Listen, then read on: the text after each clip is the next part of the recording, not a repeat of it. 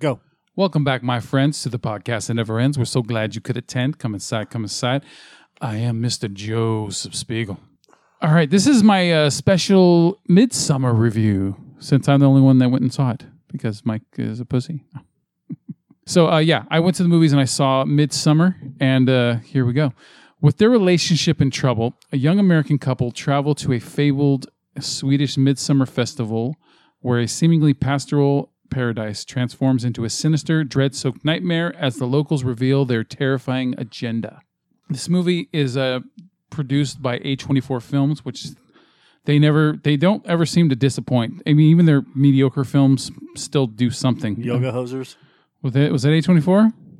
It's still, at least it was original. I mean, wunderbar. You hated that fucking film.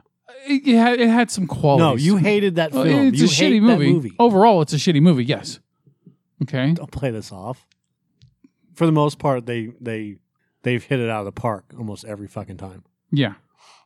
So, and then it's directed by Ari Aster, written and directed by Ari Aster, who also did 2018's Hereditary, which I blew up pretty big when I saw it. I think it was a flick of the week last year.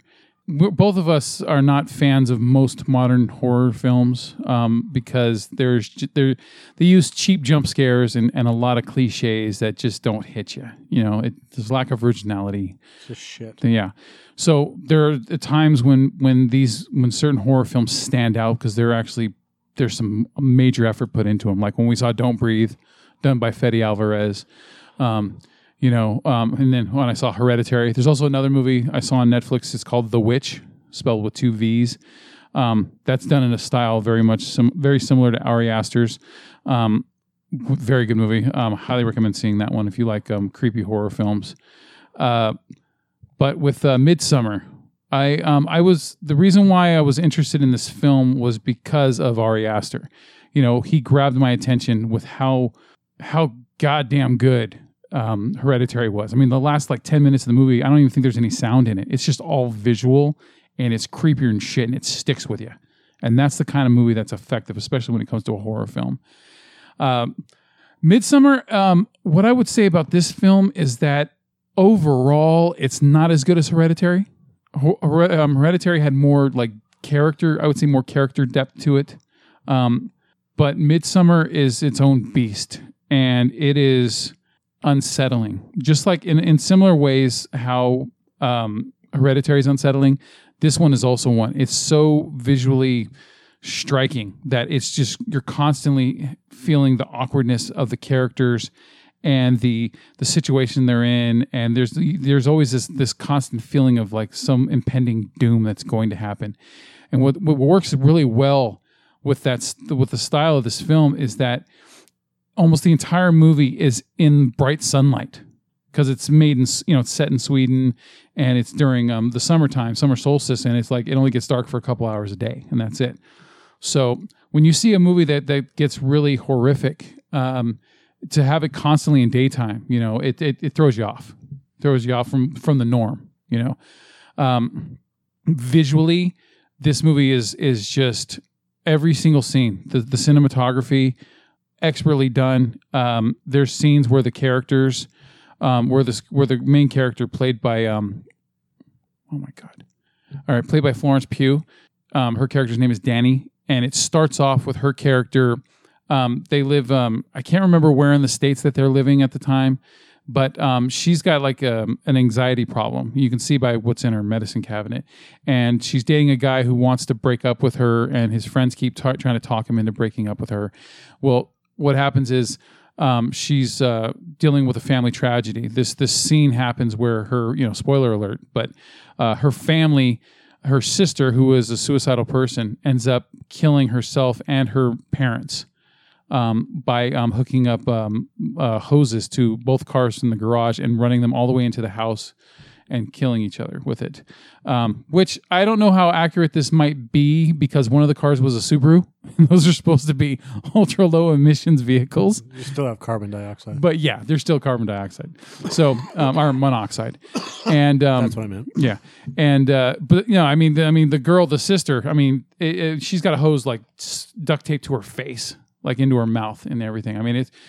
the scene where it goes into the house with a camera and it's going through the rooms, and then you go into the room where the parents are dead, and then you go to where the daughter who killed herself is with the host. I mean, it is just so goddamn intriguing, for lack of a better word. It just pulls you into the whole thing. You're like, God damn, this is dark and deep.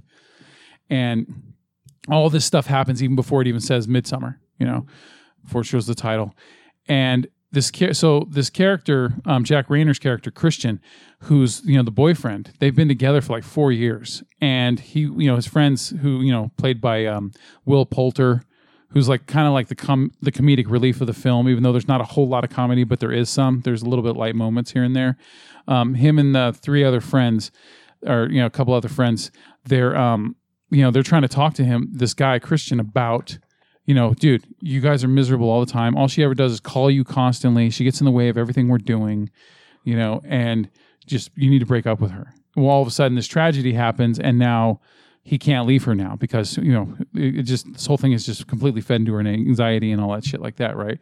So it cuts to 6 months later, after the tragedy, and now it's the summertime because the movie starts off in the winter, and they're the Christian character and his friends are all planning on going to the Swedish vacation because one of the characters with them is he's from there. The character's name is Pele. He's from Sweden, this area, this special, I don't want to call it tribe, but this, clan of people that are in there. And there's this 90-year festival that happens, once every 90 years. And they're all going to go back to it. And one of the characters wants to do a college thesis on it and everything like that. And so they're all planning to go. And then all of a sudden, Christian, feeling guilty because he can't break up with her because, all this shit's going on, he asks her to go. And then he says she's not going to go. But then she shows up to the apartment to say hi. And then they ask her, oh, hey, say, yeah, we're going to this. And she's like, oh, yeah. And they go, are you going to go? Because they thought she was not going to go. So they go, yeah, are you going to go? And she goes, sure, I can go. And all of a sudden, they go. And then everyone's like, fuck, right? Except for Pele's character. Because Pele, you could tell that he's got like a crush on her or something like that. And so then it cuts to them on the plane, then them driving in Sweden, and then them going on a separate trail and then walking off trail to this village in the middle of nowhere. And you can already tell, like when it's doing these aerial cam shots, like you could tell it's like on a drone or whatever, and it looks fucking amazing. The characters start taking mushrooms, and so in the backgrounds there's weird like distortions happening subtly in the backgrounds at first, and it just totally fits into the whole like tripping of the characters, and then but what happens is it starts to exacerbate her anxiety, Danny's anxiety, and she starts to panic, and she has like these like vision or like a nightmare, a hallucination of like her sister suicide and everything, and then the whole Christian character, he's just like, you can tell that he like still wants to break up with her, but he's like he can't do it, right? And what this movie ends up boiling down to, like when it's all said and done, is this is pretty much a breakup movie done in a horror film style. Like this is like the whole movie is like leading up to this breakup, and of course it's an extreme because of the way that things turn out, but that's like the whole thing. It's like I said, it's a breakup movie that's disguised as this horror, this cult horror film. And so what happens is when they get to this village, everyone is nice and it's all peaceful and flowers and everything's just fucking beautiful. But there's just weird things that start to happen throughout the film that's giving you this vibe that something is wrong and something's off. What works with this movie? What works with the movie? Okay. The acting is superb from every single character. Even the characters that are wooden, they're wooden on purpose because it seems like the most important character in this movie is Danny. And everyone else is like, everyone that's a negative in her life, they always seem to be very selfish, self-absorbed, in their own worlds about what they're doing. And so they don't get any really, they don't really get, any backstory, anything like that. So it seems to be there on purpose. The visuals, there is a lot of psychedelic visuals in the film. The colors, the tension, the whole movie you're feeling uncomfortable. But as a movie fan and as a good filmmaking movie fan, I loved it because it generated emotions and feelings out of me, and I wanted that. Just like when we say we're watching, like when I was watching Hereditary, and unlike Stuber, yeah, a very extremely the complete opposite of Stuber. There's know. Well, hey, let me ask you this: what scenes really grabbed you? The beginning scene where before the titles come up, where she's trying to get a hold of her sister because her sister always sends out these emails, these suicidal emails, and they're like, "Oh, don't worry about it. She's just fucking blowing off steam, right?" Then actually, she does kill herself and the family. Right. That whole thing grabs you big time. Like, holy fuck, we're going for a ride, And okay, the them when they're tripping on mushrooms right at the beginning when they get to the village, It's great because it's got funny parts to it, and then all of a sudden it goes from funny to dark, and then gets disturbing again. There's this scene where I can't remember the name of the actual ritual that it's called. Without I guess I could fucking talk about read about it. Anyways, the ritual. But there's this ritual in the movie. Yeah, there's this ritual where because it's a 9-day festival, and on the second day there's this ritual where you find out that each group of people, depending on their age, are in a part of each of the 4 seasons. So like 1 through 16 is, spring or whatever. Spring, summer, winter, fall. Yeah. And so anyone that reaches, once they get to the age of 72, that's their cutoff. They have to die. So what happens is these people, they have this huge like ceremony for them. Then they get to eat this feast. So I would have to assume spring is the young, summer is mid, 18 to 25. Yeah, it's like fall is 40s and 50s, and winter is anybody above like something like that. Yeah, normally, but I mean, even though this is summertime, that's when these people have reached the age of 72. These 2 old people, and so they get walked up to. No, I mean the groups. Yeah, that's what I mean. I would have to assume that they have the groups set up from young to old. Yeah, yeah, that's how they could. Yeah, so these 2 old people after the ceremony, which you're already getting these weird vibes from, right? And then as they're going. They are carried in their chairs that they're sitting at these tables, with these huge tables, carried all the way to the top of this I don't want to say a mountain, but like a volcano, cliff, but like a huge cliff. And then the people walk. They cut their hands, and then they go to these runes with these special markings on them. They wipe their hand, the blood on these runes. Then they walk to the edge. They spread their arms out, and they just fucking dive off the cliff. And it's gruesome. Like this movie is really good at the gore because it doesn't overdo the gore. It doesn't the movie's not constantly full of it. It just happens here and there, and when it does, it's extremely effective and shocking when it happens. Even though I knew what was probably going to happen in this movie because I've seen so many things like The Wicker Man, which this movie is very similar to in certain regards. It's still, when it happened, it still hits you because of how well it's done. So like when one of the characters jumps off, her face just splatters on one of the rocks on the ground, and it looks real. Excellent done with the makeup and everything. Then the other person jumps off, this old man, and he lands feet first, and one of his legs is all splintered, cracked, compound fractures, and he's laying there, and everyone in the village starts screaming in pain because I guess they're all connected in kind of almost like a hive kind of mind way. Right. And they're screaming in pain, so someone comes up with this big sledgehammer. And I knew when the guy was holding this big sledgehammer in the audience, I was like, he's going to be there for a reason. I know it. I fucking know that this sledgehammer is going to come into play, this giant one, right? And all of a sudden he walks right up to the guy without hesitation and just smashes his fucking head in. And then a couple other people from the village, they grab it and they also smash his head in until it's all of a sudden it's just this big matted, chunk of head. And then, you see the bodies a couple times before they burn it. And so that scene, very, very effective because the characters that are from America, they react in this different ways of reacting. Some people scream like, "What the fuck is wrong with you people?" And then other people are just in shock and they don't say anything. Other people run away. It's a very shocking scene to these people. And then, the leader of the tribe, she comes out and she says, "This is a beautiful part of our life. Sorry, we should have told you, but this is what happens." These people give their lives because it's the circle of life kind of thing. And we didn't want them to die in pain, suffering.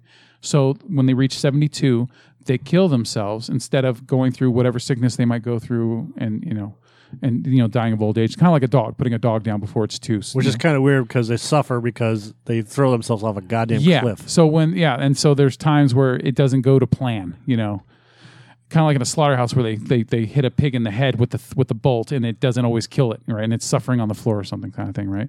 So that scene works. There's this, where there's one of the characters, one of the friends, this guy, he's trying to do the thesis, and all of a sudden Christian also decides that he wants to do a college thesis on this thing. And so there's this rift that comes between the two characters because he's like, dude, you're trying to steal my shit. I already told you from the get-go that I was going to do a thesis on this village, on this festival, and now you're going to come in and do the same fucking thing, And so so the one tries to one up the other, and then he starts to get a little too nosy, and then things happen because he got too nosy.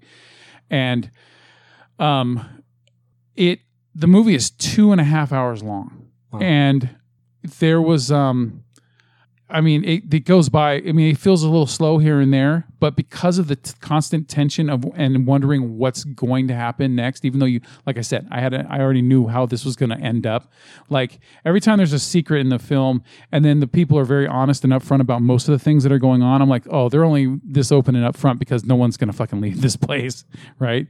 Ultimately, everyone's going to fucking die, right? So, but it. The tension between the two main characters, Christian and Danny, where they're breaking apart from each other, and because she needs comfort and because of what she's going through, but he's also, he's dealing with his shit, and then there's a girl in the village that keeps flirting with him, and then there's this creepy shit where she puts her period blood in his drink, and then he drinks it without knowing it, and then she makes him a pie, and this pie has one of her pubic hairs in it. Because you find out, like, we're looking at these tapestries and things like that with art on them. It actually all these arts on the walls in the houses at the beginning of the movie, and arts on these places that they're staying, these houses they're staying in the village. They all are pretty much telling what's going to happen in the movie. There's even a part where they're walking, and there's a bear in a cage, and finally one of the characters goes, is anyone going to say anything about the bear in the cage? It's really standing out there, and then you don't see the bear for the rest of the movie until the end. By the time we get to the end of the movie, and most of the main characters, from America are gone one way or another, it went from a point of being disturbing to hilarious because it became the cult members started getting more and more crazy. And so right when you get to the end of the movie, like the last 20 minutes of the movie, I was laughing in the theater. I was laughing at how fucking crazy things got. I know it's a spoiler-filled podcast, and I kind of want to surprise people, but just the way that it ends with like, what about the fucking bear? The main character Christian, he's forced to have sex with the girl and that likes him, and she's in this room where all these naked other female villagers are standing around him chanting, and he has to fuck her. They drug him and they make him fuck her in a missionary style. While she's laying there. And all of a sudden, one of the ugly fat ones comes up behind him butt naked and starts pushing his ass. What about the bear? Okay. He gets drugged, he gets paralyzed, and then he gets put inside the bear, like Tauntaun style. Okay. And then he gets burned to death with a couple other people inside this special you didn't have to spoil it. So, and he can't move, so he just burns to death, paralyzed in this bear costume. I'm laughing my ass off when this was happening because it just got so fucking weird. And then the Danny character, the way it ends with her smiling, finally, like finally she's free. She's finally free of this fucking boyfriend and everything, and now these people love her and they accept her. She's the new queen. They call her the May Queen because she won this little like dancing tournament they had. Right. And they drug them, and they're on this shit, and everyone has to dance until everyone falls, and then once the last person falls, and there's only one person left standing, they're the May Queen. Right. So. Coincidentally or uncoincidentally, she's the last one standing after this long ass dance thing, and yeah. So then they have her wearing this huge goddamn thing of flowers, and you can't even see her body, like a bridal veil. No, it's more like a oh my god, like a bridal veil, like a little miniature hill of flowers that she's under, and all you can see is her face, right? And she has the final say on who's the last sacrifice is going to be, because there's supposed to be 9 total people sacrificed, like 4 outsiders and then 4 villagers who volunteer themselves, and then 1 person that the May Queen picks. Right. And so the movie ends with her looking right at her paralyzed boyfriend, and then all of a sudden he gets put in the bear suit. And then he burns to death. And I'm like, that is a brutal fucking way to break up with somebody. Okay, what doesn't work on this movie? There would have been it would have been nice if the more would have been talked about the suicide of her sister and her parent, the death of her parents, because it's only mentioned like briefly, extremely briefly, a couple times throughout the film, or a couple times later in the film, and then it moves on really quickly from there. Like it seemed like it could have been a more important thing to deal with at the time. But then when I watched a YouTube video afterwards that broke down everything in the movie, there's little hints that in the house there's things that give away clues that maybe the Pele character, who was in America at the time, he purposely set it up so that he made it look like the sister suicided and killed the parents, so that Danny would have a reason to go to Sweden later on. But it's a stretch. It's a stretch. So that would have been nice. What else would have worked? Or what doesn't work? Oh man, I think that it relied too much on the farther when you got to the more absurdity of things, it started to feel too much like it was copying off the Wicker Man. Okay. With the bear costume, because Nicolas Cage wears a fucking bear costume in the Wicker Man remake, and I mean, luckily there wasn't any bees scene, but it felt like there could have been a little more depth into like the character reactions to things, like when they happen, like when anytime something bad happened, like instead of people going, why the fuck didn't anyone tell me this, it kind of like moves on to the next thing instead of like dealing with it at the time. But come to find out, the director cut 120 minutes or an hour and 20 minutes of footage out of the film. And so he's going to be coming out with a director's cut that's a half hour longer than this version. So there's a lot of the stuff was part of the breakup during the more and more that they're separating from each other at this festival, the 2 main characters, and Christian and Danny. But I would say that, I mean, even the music is fucking creepy, dude. Okay. But what doesn't work? What doesn't work is I don't see a huge replay value with this movie. Like a couple times, like I definitely could see this movie. Okay, that's not what doesn't. I mean, yeah, movie wise. Yeah, quality wise. Is there anything in the movie that didn't work for you other than the suicide scene that should have been a little bit more explained and a couple of other things, or was it just a movie that, for the most part, everything worked? Yeah. I mean, it's just so expertly done. It grabbed, even when it got a little bit slow, when it got slow at times, there was still always something happening that grabbed your attention. And so I was invested the entire time I was watching it. Even when it went from the point of being disturbing to hilarious. I don't know if that's a good thing or not, but it still, you know what? It affected me. And I thought about it a lot after I watched it. And okay. So, I mean, shit, dude, this Ari Aster is a force to be reckoned with. I mean, he's done 2 movies so far, and both of them are very well done. What about the soundtrack? The soundtrack is extremely creepy because they do a lot of like a kind of like a Swedish. If you could compare it to another soundtrack that you're familiar with, Carpenter-esque. Not Carpenter-esque. Like Friday the 13th? No. No, because there's a lot of chanting and stuff like that. It's very, very culty. God damn it! You know what? I can't think of something I can compare it to. But did it work? Did it pull you in? Oh yeah, it adds to it. Like there's this overall effect of all of it. Unlike Pet Sematary, where there's the music didn't even bring any tension to the scene. No, this is the opposite. It was boring. Like I could see this movie being like if they were going to take horror films seriously, I could see this being up for cinematography, for production design, makeup. Yeah, not going to happen. They don't do that. I could see it being done because of a lot of our art direction. There's a lot of. I mean, this movie looks like it was made by a guy who's been directing movies for decades. So that's how well this movie looks shot. So is it memorable? Yes, it is memorable. What is its impact on pop culture? I wouldn't say it would have a huge impact because it's already, like I said, the premise has already kind of been done before. So I don't think it would have a huge one. Reputable viewings? Yes, just not. I wouldn't say it's something you would watch yearly, but yeah. Okay. Would you buy this on DVD? The director's cut, yes, I will. Okay. Even what if there's never a director's cut? Would you buy this on DVD?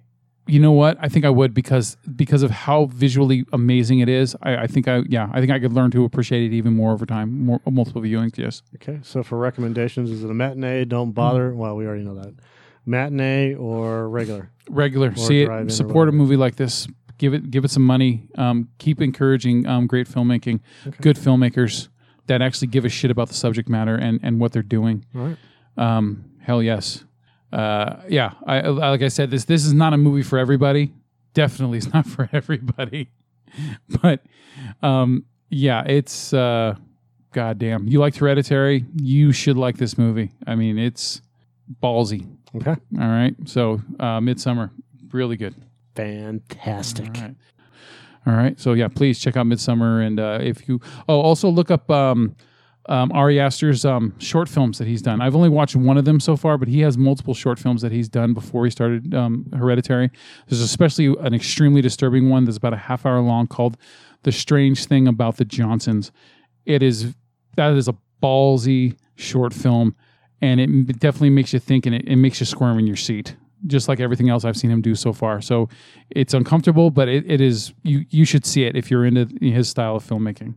So. Strange Thing About the Johnsons. All right. Thank you, and then we'll talk to you again. Have a good one. Don't forget, if you made it this far, hit the subscribe button and hit that bell. All right. Bye. Sharing is caring. Click that shit.